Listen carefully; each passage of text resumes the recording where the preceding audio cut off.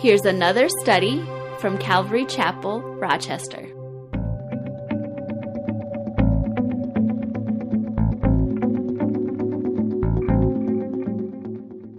Ezekiel chapter 8. Now, last Wednesday night, there was not a whole lot of you that came because of the weather, and I totally understand that. I was kind of going back and forth whether I should have canceled Wednesday evening, but the weather, the roads didn't really seem that bad in town, and so we decided to go ahead. Plus, we had the fish thing, and thought, boy, I'd hate to cancel and have people stuck with a bunch of fish at their house. So we went ahead and had that, and like I said, there wasn't a big crowd. There was a few of us that showed up though, and it was a good fellowship. And if you weren't there, you missed it. It was fun. But I guess what was kind of interesting was right before the service started, I was trying to figure out, again, the thing was the projector was flickering, and so I was trying to figure out what was going on. And so one of the things I did was I went up into the attic and checked the power up there, because we have a power cord that runs down here. And anyways, thought, well, at least I'll check the cables, make sure they're good. And so I did that, and it was like 5 minutes to 7 or so, or 6:30, whatever. It was right before the service started. So I'm making my way through the attic from right about here back to the back. And I just got towards the end there, and we have a platform on the end there where we store some stuff. And I kind of made a little bit of a leap, and I thought I had landed on the platform, but I didn't. And my foot went right through. Well, I thought it was just a little hole, because, it was the size of my foot, And on the top, when you look down, I just see this little chunk. I went, oh, and I hit my shin, but, not a big deal. But I got down from the ladder, and I guess everybody had heard the noise that was here. And here people were standing there, and a bunch of ceiling tiles had fallen, and insulation. The whole foyer was it looked like a meteorite or something had just fallen through the roof. It was the pastor. Fortunately, I didn't fall all the way through. No, I just. But anyway, so just before church started, and so we're scrambling to clean it up.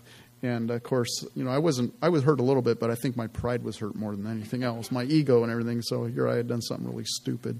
And so anyway, so Friday fixed it, and it looks okay. But what I'm hoping to do, I don't know if you've ever been in the children's room, in the one in the back there, not the nursery, but the next one. That ceiling, when we first moved into there, we painted it as part of painting the whole facility. Getting the kids' room up really nice, spruced up, and the ceiling looks really great. The ceiling doesn't look all that great in the foyer right now. So what I'm just saying is, if any of you have the gift of painting and you're interested, and you got nothing going on and you'd like to do something this winter, it doesn't have to be right away. If you'd like to step forward and say, you know what, I'd like to do that, we could use painting that ceiling in the foyer. And so if you want to participate in that, just let me know, and we'll arrange something. But it'll get done sooner or later. But all right, enough of that. So now everybody's going to come out there and look and go, oh, yeah, I can see it.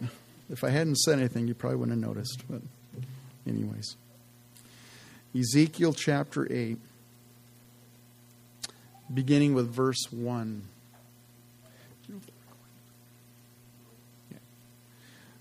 We had an issue last week with the recording not working, so I just wanted to make sure it's going. Cool. All right. Ezekiel 8, verse 1. It's kind of interesting. Well, I'll just stop there for a moment since there's no visitors. The reason why I'm kind of like, make sure the recording's going is I've been getting emailed from different people and hearing from different people that don't live here in Rochester that have been subscribing to our podcasts and listening to the teachings. And so they're like, oh, man, we heard this chapter. And last week I'm like, I couldn't, for some reason, the recording didn't go up there. And I'm like, well, hopefully this week it'll be up. But so to me, it's a blessing to know that people are interested, at least, in wanting to listen to it. So that's why I'm kind of focusing on that. But just to bless those who are trying to follow along with us. Ezekiel chapter 8, verse 1. And it came to pass in the 6th year, in the 6th month, on the 5th day of the month, as I sat in my house with the elders of Judah sitting before me, that the hand of the Lord God fell upon me there. So we're given here an exact date from Ezekiel, 1 year basically and 2 months into his calling. What he's talking about, the 6th month. It's the 6th month of what? Was the 6th month, 6th year and 6th month, and the 5th day after Jeconiah, I think it was Jeconiah, went into captivity. Jehoiachin went into captivity, and Ezekiel went into captivity with him. So he's counting everything from that time when they went into captivity. And so it's approximately 1 year and 2 months into his calling as a prophet of the Lord. And this is his second vision. And historians can go back and say, well, it was approximately 591 BC when this occurred.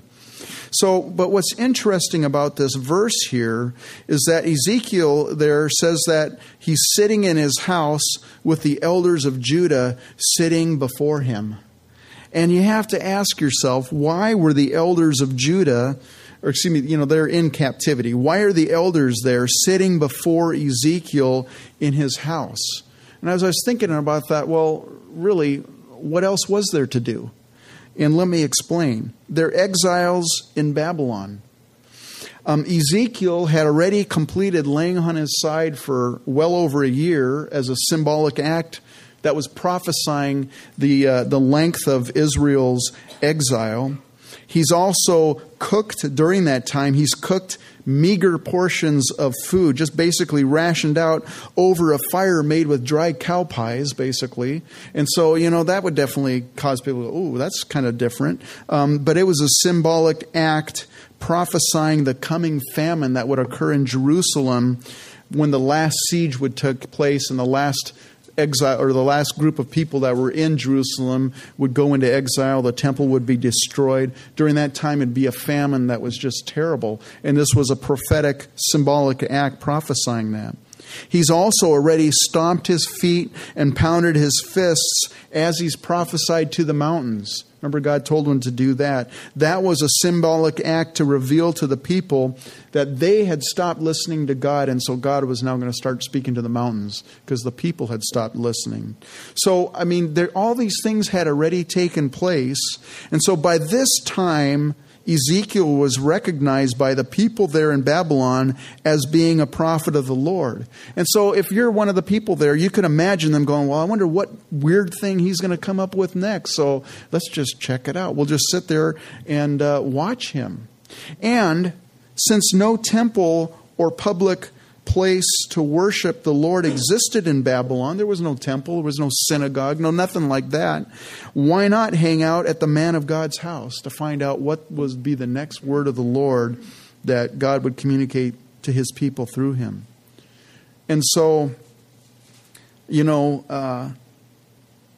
I don't know, to Ezekiel, maybe this might have been an encouraging sight. Man, look at all these people. They're coming to listen to what I have to say from the word of the Lord, And so it may have been encouraging to Ezekiel.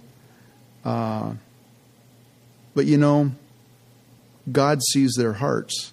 And later on, when we get to chapter 33, the Lord is even going to speak about this very thing, about the elders coming and sitting before Ezekiel. In Ezekiel 33:30, he says, "And as for you, son of man, the children of your people are talking about you beside the walls and in the doors of the houses. Everyone saying to his brother, please come and hear what the word is that comes from the Lord. So they come to you as people do. They sit before you as my people, and they hear your words, but they do not do them. For with their mouth they show much love, but their hearts pursue their own gain."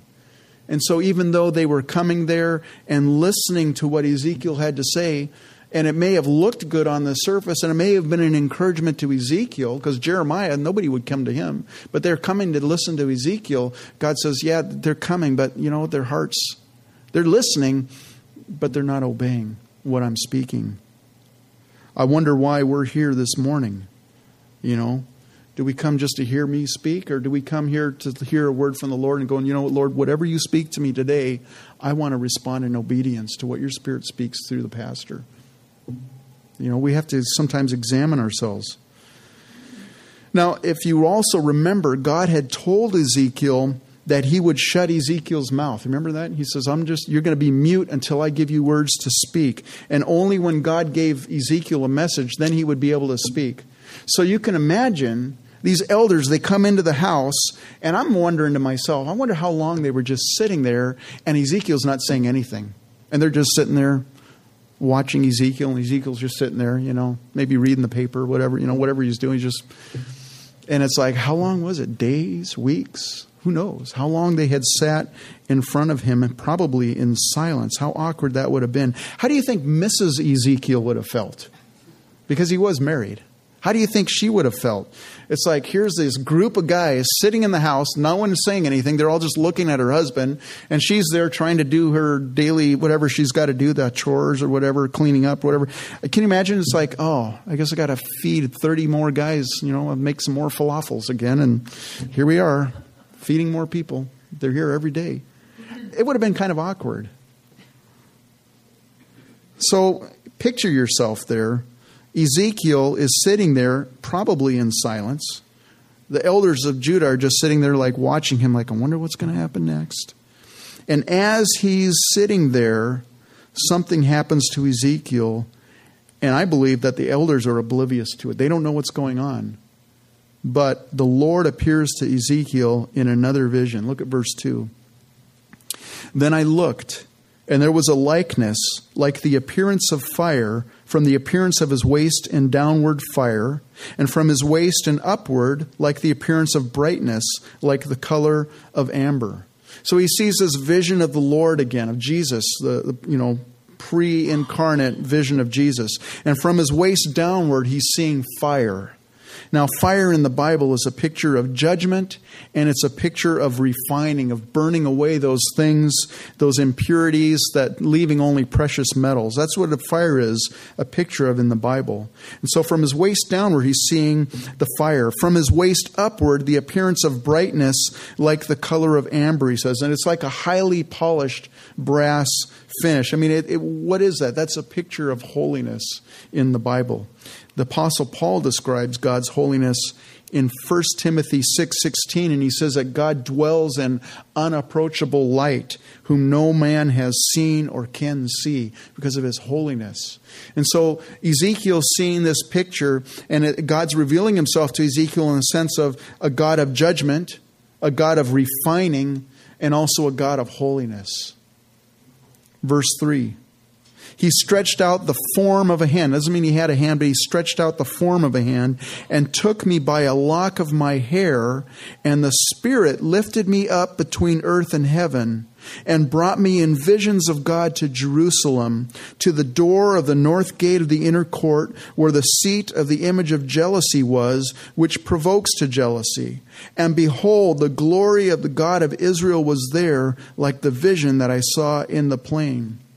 Now, I grew up in the Star Trek generation, so I'm very familiar with it. Some of you have too. Probably most of you have too. Ezekiel, I don't believe, was beamed out of his living room, transported. All of a sudden, that funny noise and, the sparkly stuff, and all of a sudden he just disappeared. They're like, where'd he go?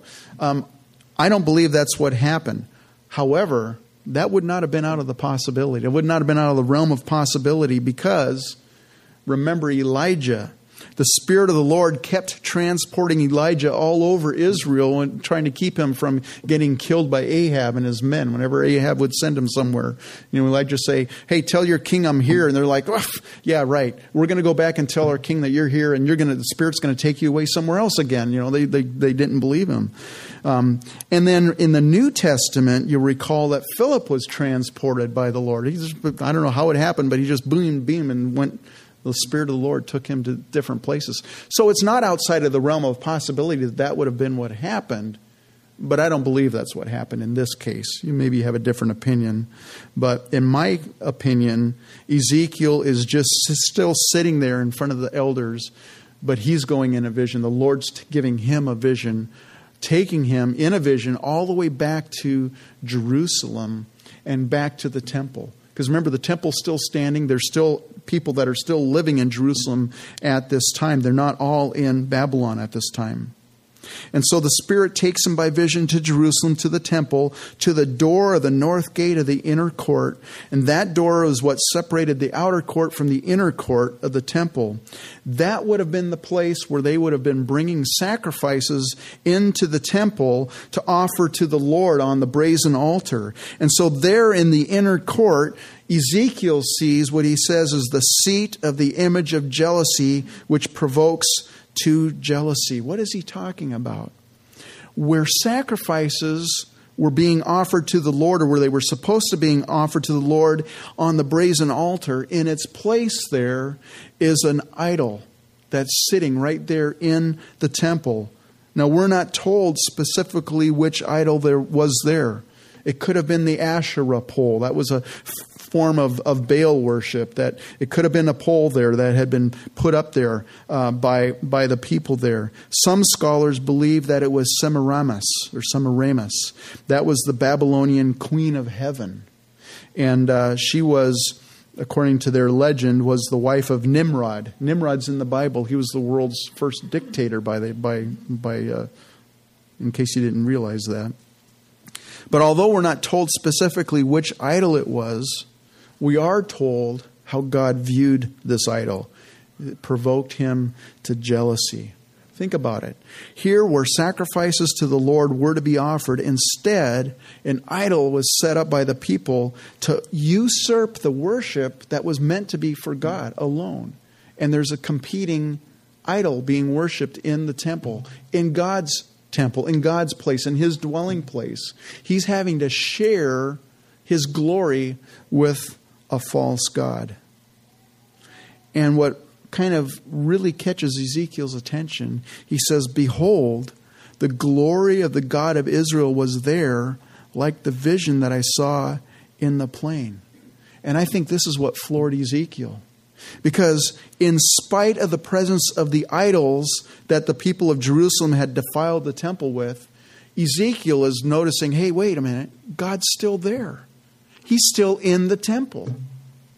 And that just kind of shocked Ezekiel. He's drawn to the fact that the glory of the Lord, the Shekinah glory of the Lord, is still there in the temple. And yet he's being forced to share his glory with a false god there. Ezekiel's that's what caught his eye. This is significant, and we'll revisit that a little bit later on here this morning in our study.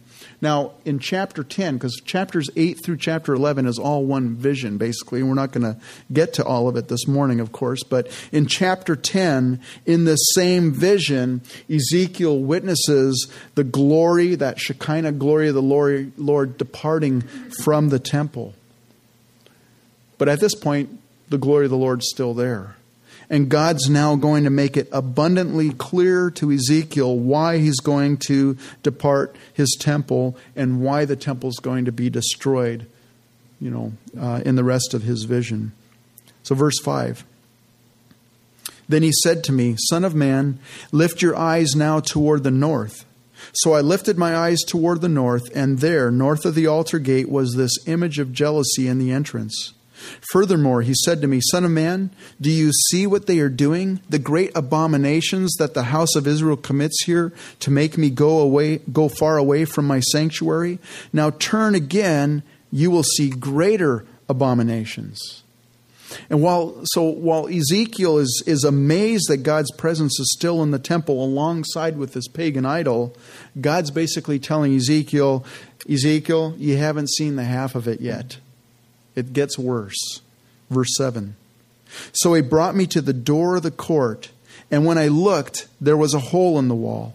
Then he said to me, "Son of man, dig into the wall." And when I dug into the wall, there was a door. What the Lord had showed Ezekiel in his vision so far, in that inner court there where that idol was, it was pretty much out in the open. That was, more of a common place. But now the Lord is telling Ezekiel to dig a hole into the wall, and it's to expose to Ezekiel the things that were taking place in secret in these side chambers of the temple. Those things that were behind closed doors, which were hidden from view for the normal public. God says, Ezekiel, dig through the wall, Ezekiel sees the door. He says, open the door and check out what's in there. You see, nothing is hidden from God's view. And God has given Ezekiel a sneak peek, so to speak, to what he sees behind closed doors in his temple. And so Ezekiel has dug a hole in this wall, and he sees a door. In verse 9, and he said to me, go in and see the wicked abominations which they are doing there. So I went in and saw, and there every sort of creeping thing, abominable beasts, and all the idols of the house of Israel portrayed all around on the walls. This was probably the practice of a secret Egyptian cult that worshipped animals, animal worship. The Gentile world had descended to pantheistic idolatry. What that is, it basically denies the person of God or the personality of God, and instead God is manifested in nature, manifested in creation, and nature gets elevated to deity. And, you can go into some places in the world and animals are worshipped to this day. People are starving in India, but they won't eat a cow because a cow is holy, or the rats, the holy rats. I mean, there's all these different animals that people worship as gods. And this is what's Ezekiel comes here and he sees these images on the walls inside the temple chambers. Today, this type of worship still continues where people are worshiping the creature rather than the Creator who's blessed forever. People get caught up into worshiping the environment, be good to Mother Nature, Mother Gaia, the earth, or the worship of animals, animal rights, animals are humans too. Wait a minute. No, they're not. It's occurring today too in our culture.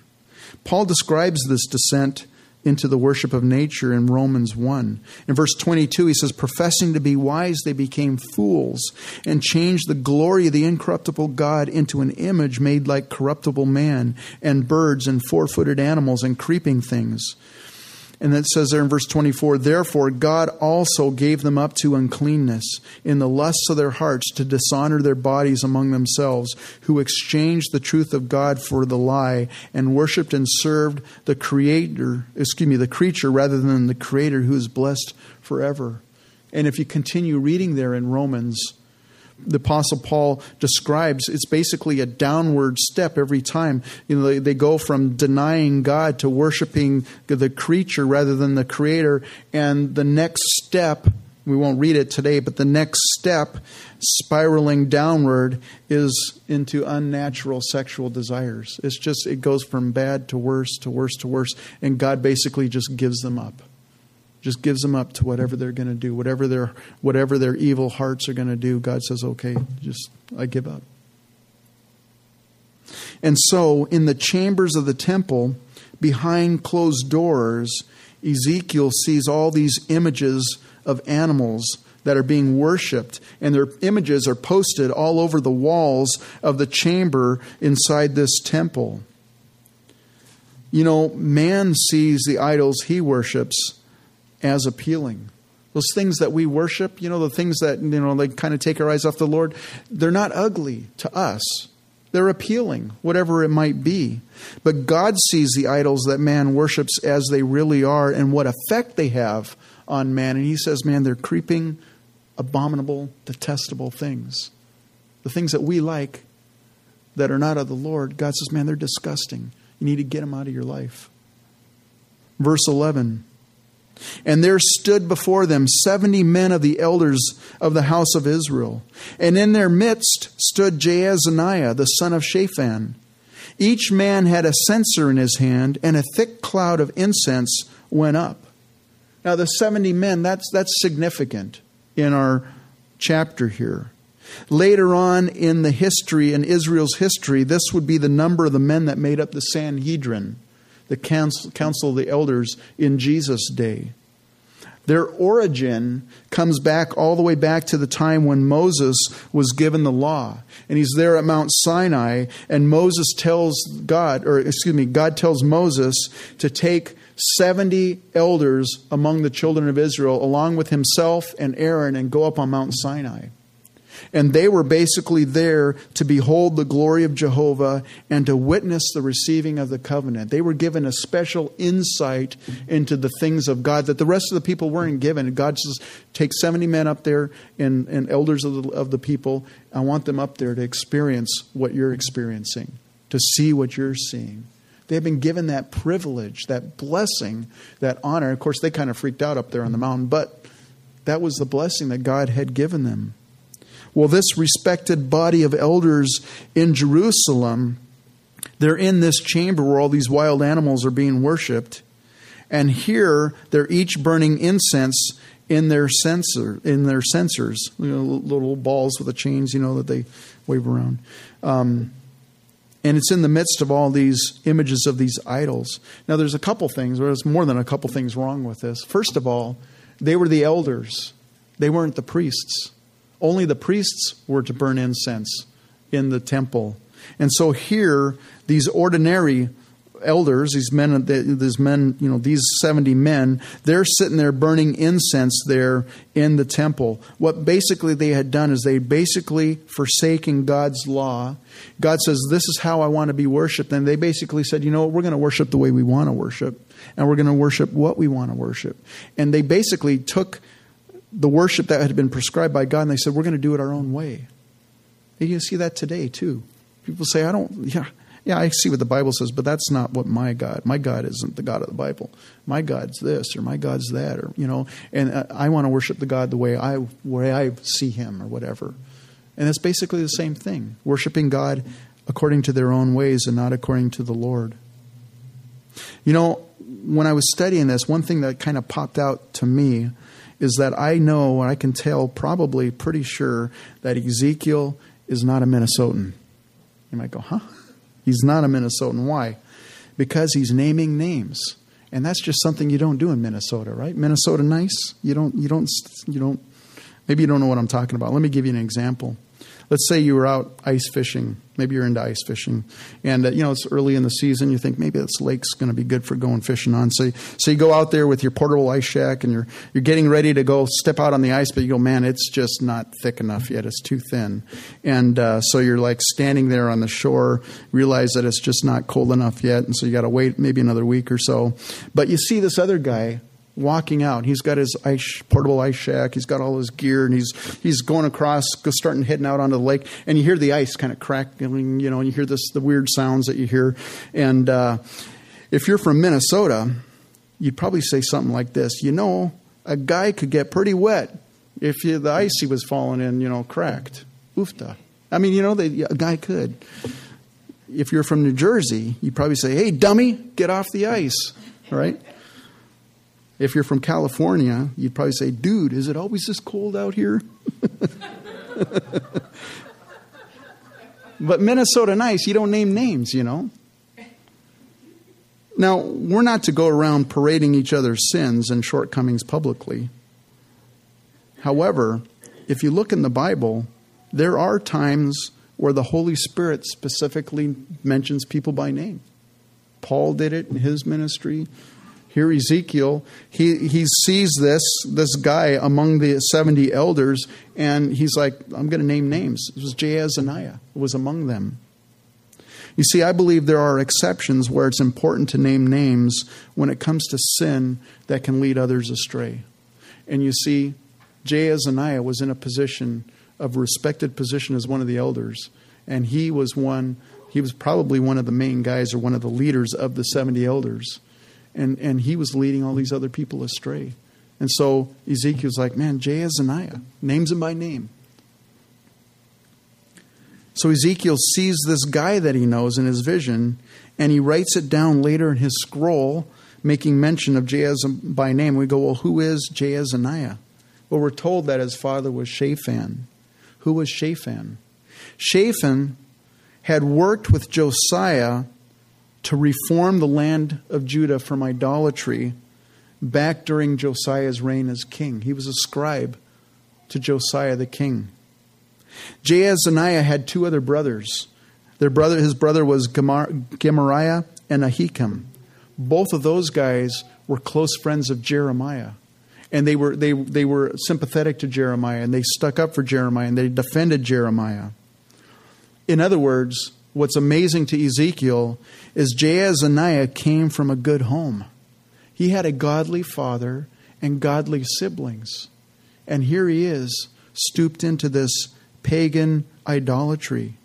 He had been exposed to the scriptures, because if you recall back to the story of Josiah, when the nation was steeped in idolatry, the temple basically was just run down. Nobody went to the temple anymore. The word of God had just kind of basically disappeared. The law, the commandments of the Lord, nobody read it anymore. They basically were doing their own thing. And one day Josiah tells his man, I want to start fixing up the temple. And so they go in there, they start clearing the temple. They're taking out all the old junk and they're trying to fix it up. And they come across these scrolls. And Shaphan and another guy, they start looking at the scrolls and they realize, man, this is the word of the Lord. This is God's commandments. And they go and they bring it to Josiah. Josiah reads it and he just repents. He just starts breaking down, crying, weeping, because he realizes that they've gone so far from God's word.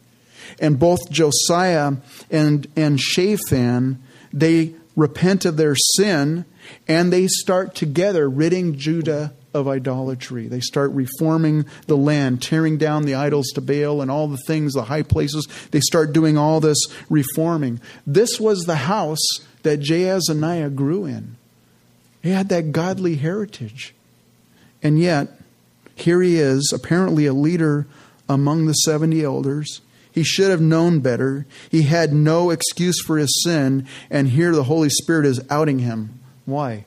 Because he was a man of influence and a man that could lead others astray, and that's what he had done. And so the Holy Spirit's named Jaazaniah by name.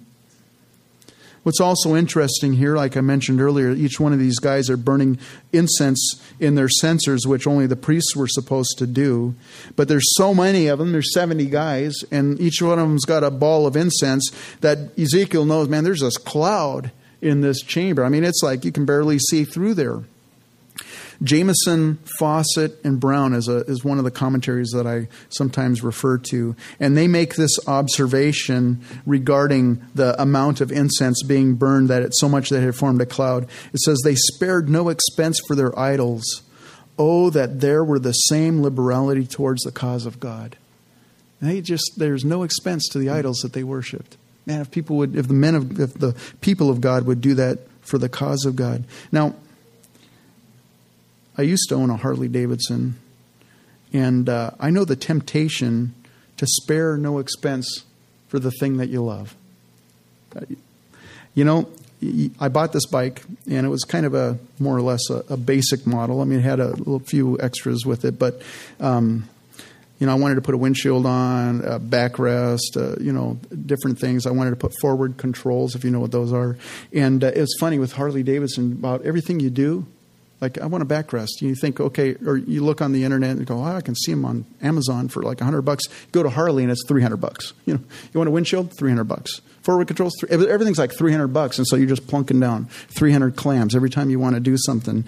And they have got the corner on marketing, because not only do they sell motorcycle accessories, but if you really, really love your Harley Davidson, you can buy jewelry, Harley Davidson jewelry. You can buy Harley Davidson clothing. You can buy Harley Davidson patio furniture.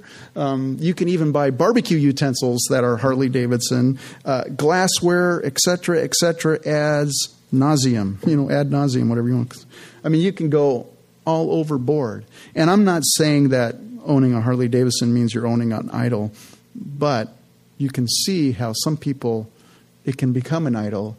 And you look at some people and they have the patio furniture, and if you have patio furniture, Harley, I know there's a few people that are related to some Harley Davidson owners. I'm not saying that, but you can see how people they just spare no expense for the things that they love. It's not just about that, though. It's true in so many things that you and I worship in the place of God. We're willing to spare any expense for whatever it is that we have that has that desire, that pull for us.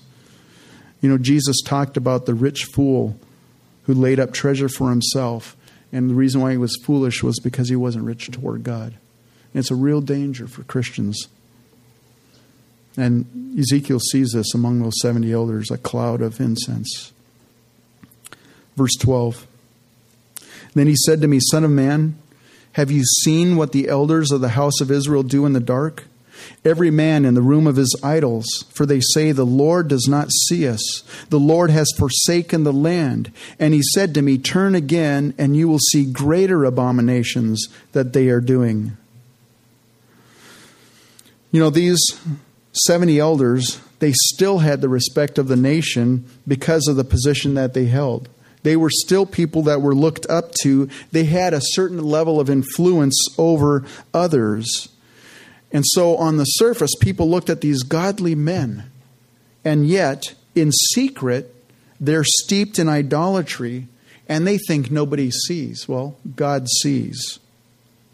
He sees everything. And he's giving Ezekiel a sneak peek. And God's saying to Ezekiel here, you still haven't seen it all, Ezekiel. There's more. Verse 14. So he brought me to the door of the north gate of the Lord's house. And to my dismay, women were sitting there weeping for Tammuz. Now there's lots of varying descriptions of Tammuz. But Chuck Missler says this. Tammuz, I don't know how you want to pronounce it, the son of Nimrod and his queen Semiramis, was identified with the Babylonian sun god and worshipped following the winter solstice on about December 22 to 23. Tammuz was thought to have died during the winter solstice and was memorialized by burning a log in the fireplace. And the Chaldean word for infant is Yule. This is the origin of the Yule log. Now, his rebirth was celebrated by replacing the log with a trimmed tree in the next morning. Ooh.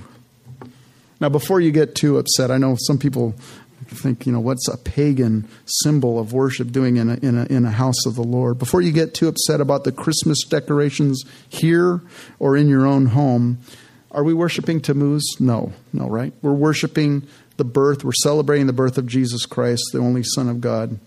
Some people can get very, very uptight and legalistic about things like this. And if it's your conviction, I'm not telling you to change your convictions.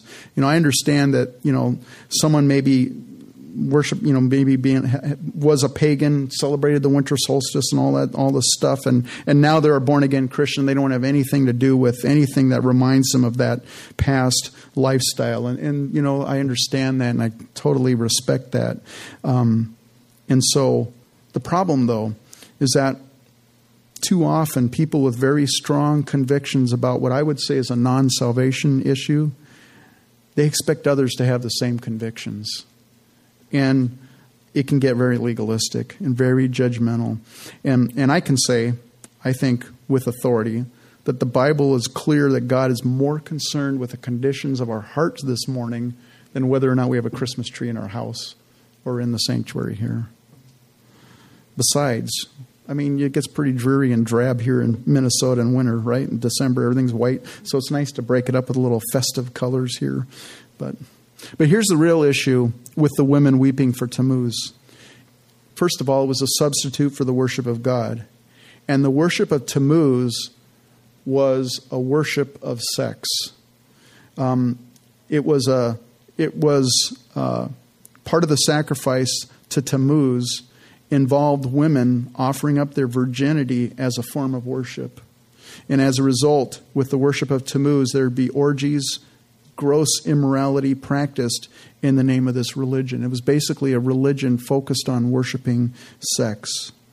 Now, I don't think anybody today says, I'm a worshiper of Tammuz, but, look at our culture that we're in today. We are in a sex-saturated culture. You can't go anywhere on the media without being bombarded by it. You can't, everything is involved around sex or advertising, everything. So the worship of Tammuz, even though it's not called that, it's alive and thriving in our culture today.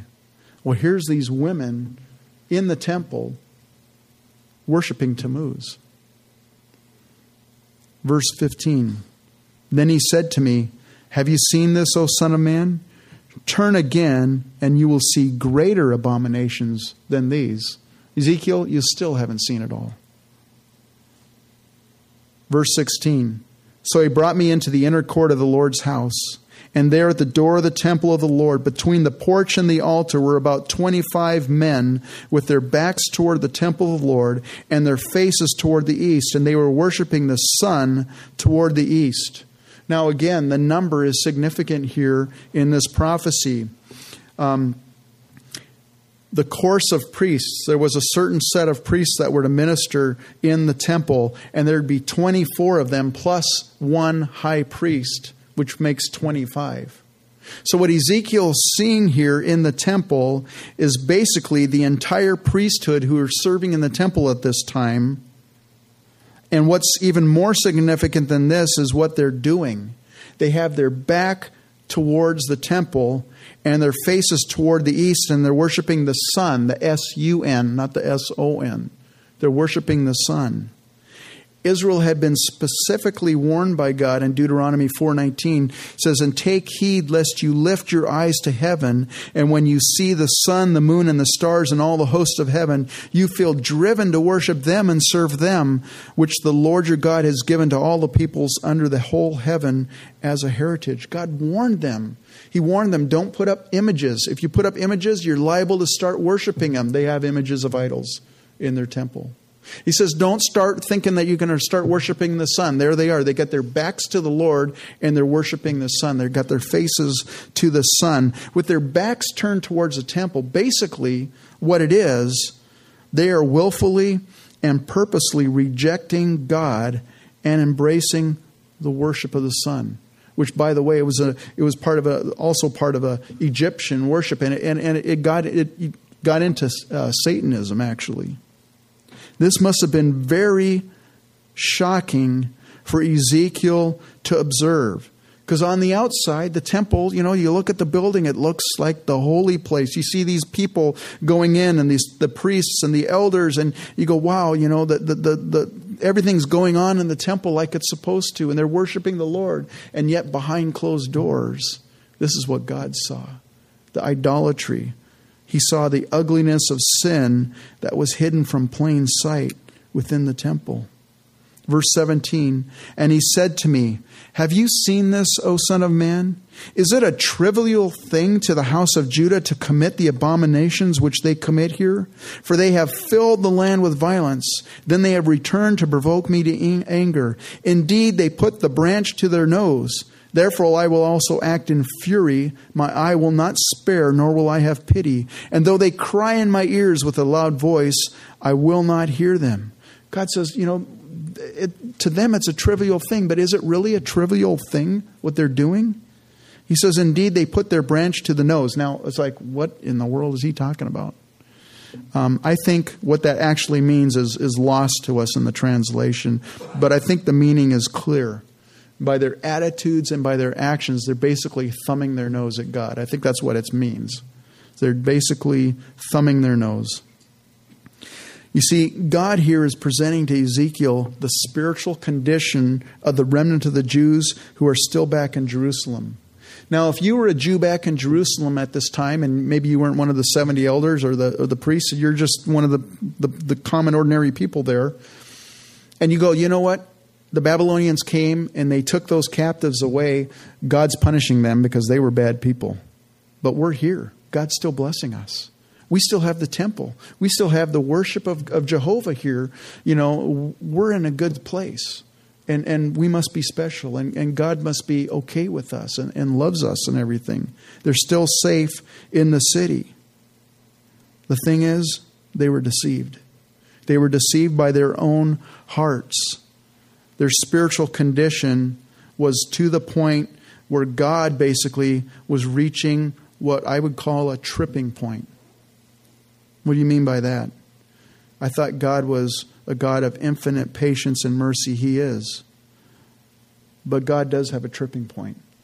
And with the house of Judah, because of the abominations that he showed Ezekiel, what he sees that was hidden but was in his eyes as plain, basically they were reaching a tripping point. And God is showing to Ezekiel, says, Ezekiel, I want you to fully understand why I'm departing the temple, why I'm going to punish these people, and why I am going to turn my back on these people because they've turned their back on me over and over and over again. And so the Lord's basically justifying, not that he needs to, but he's basically giving Ezekiel a reason so he can go back to the people and say, this is what's happening in Jerusalem because of our sin. A tripping point. If you're, work on electrical things and you have a fuse, a fuse is a tripping point. And a fuse will take a certain amount of punishment, overload a current until it goes beyond its rated, whatever the rating is on the fuse. And once there's too much current flowing through that little tungsten or whatever the fuse material is, once there's too much current and too much heat built up, finally it just blows. And once it blows, that circuit's dead. You can't put power back. There's no way you can do anything to get power back unless you replace that fuse. And God's reaching a turning point of no turning back, a tripping point with the children of Judah. They've finally exhausted his patience for hundreds of years, over and over and over again, with prophet after prophet, warning after warning. And God says, that's it. I'm done.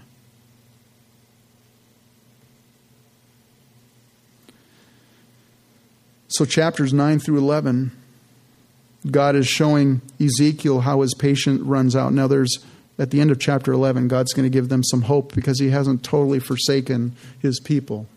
He still has a plan and a purpose for Israel, and he will bring them back out of captivity.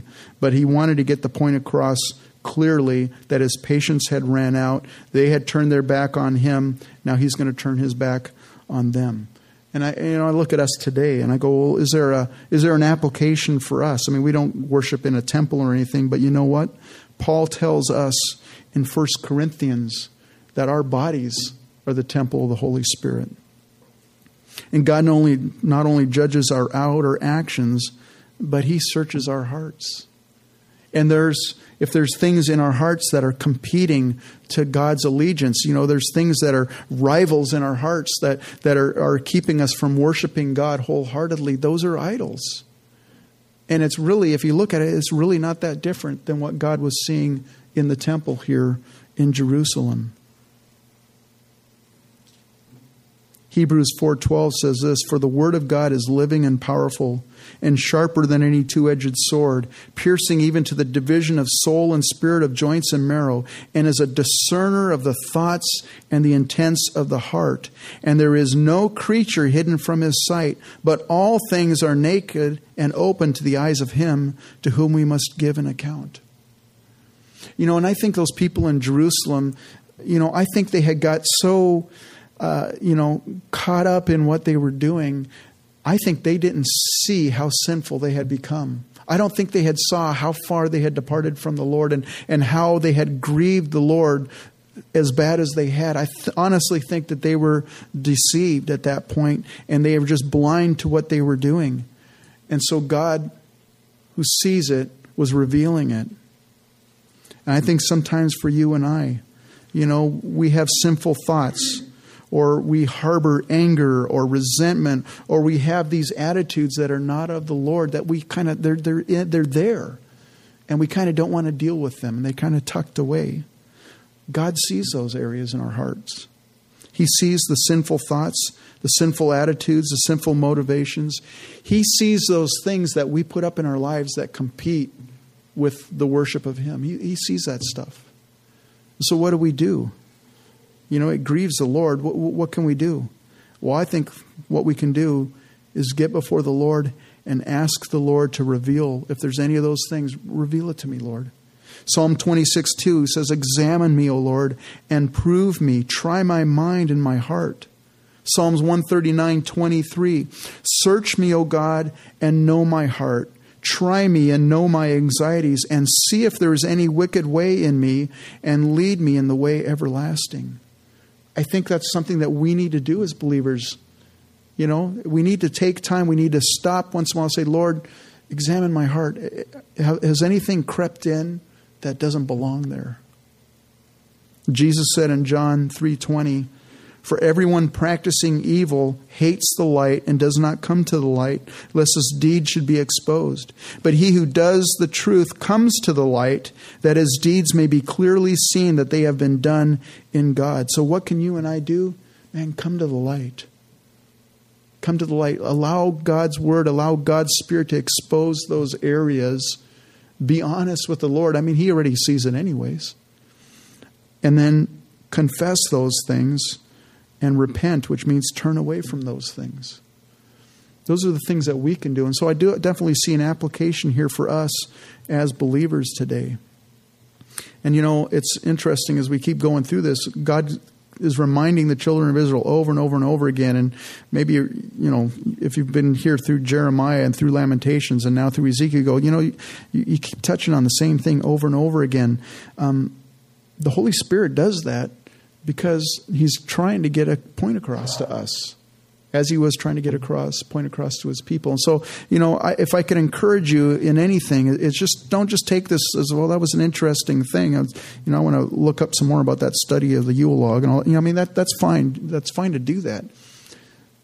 But prayerfully say, Lord, is there an area in my heart that you see that's not of you? And then if He reveals it to you, man, let me encourage you to do something about it. Okay? Why don't you stand up? Let's go, Lord, in prayer.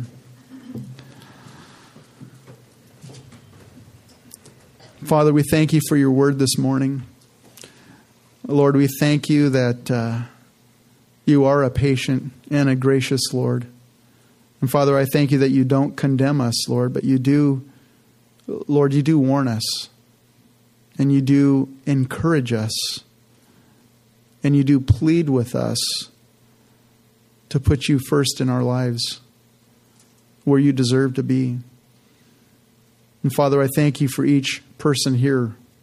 Lord, I thank you for their devotion to you, first of all. Lord, that their commitment to this fellowship, Lord, their participation in it, Lord, I thank you for them. Lord, I just pray that for each one of us, Lord, that we would do that soul searching by your Holy Spirit, Lord, that we would ask you just to reveal to us if there's any areas in our hearts where we need to change. And Lord, that we would have the courage to expose those things to the light, to your light. And that, Lord, we would confess them and we would repent and turn from them.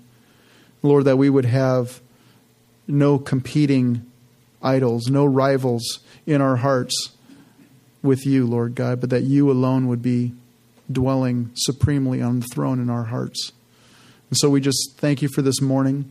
Lord, I pray your blessing upon your people this week. And it's in Jesus' name that we pray. Amen. Lord bless you guys. I hope you have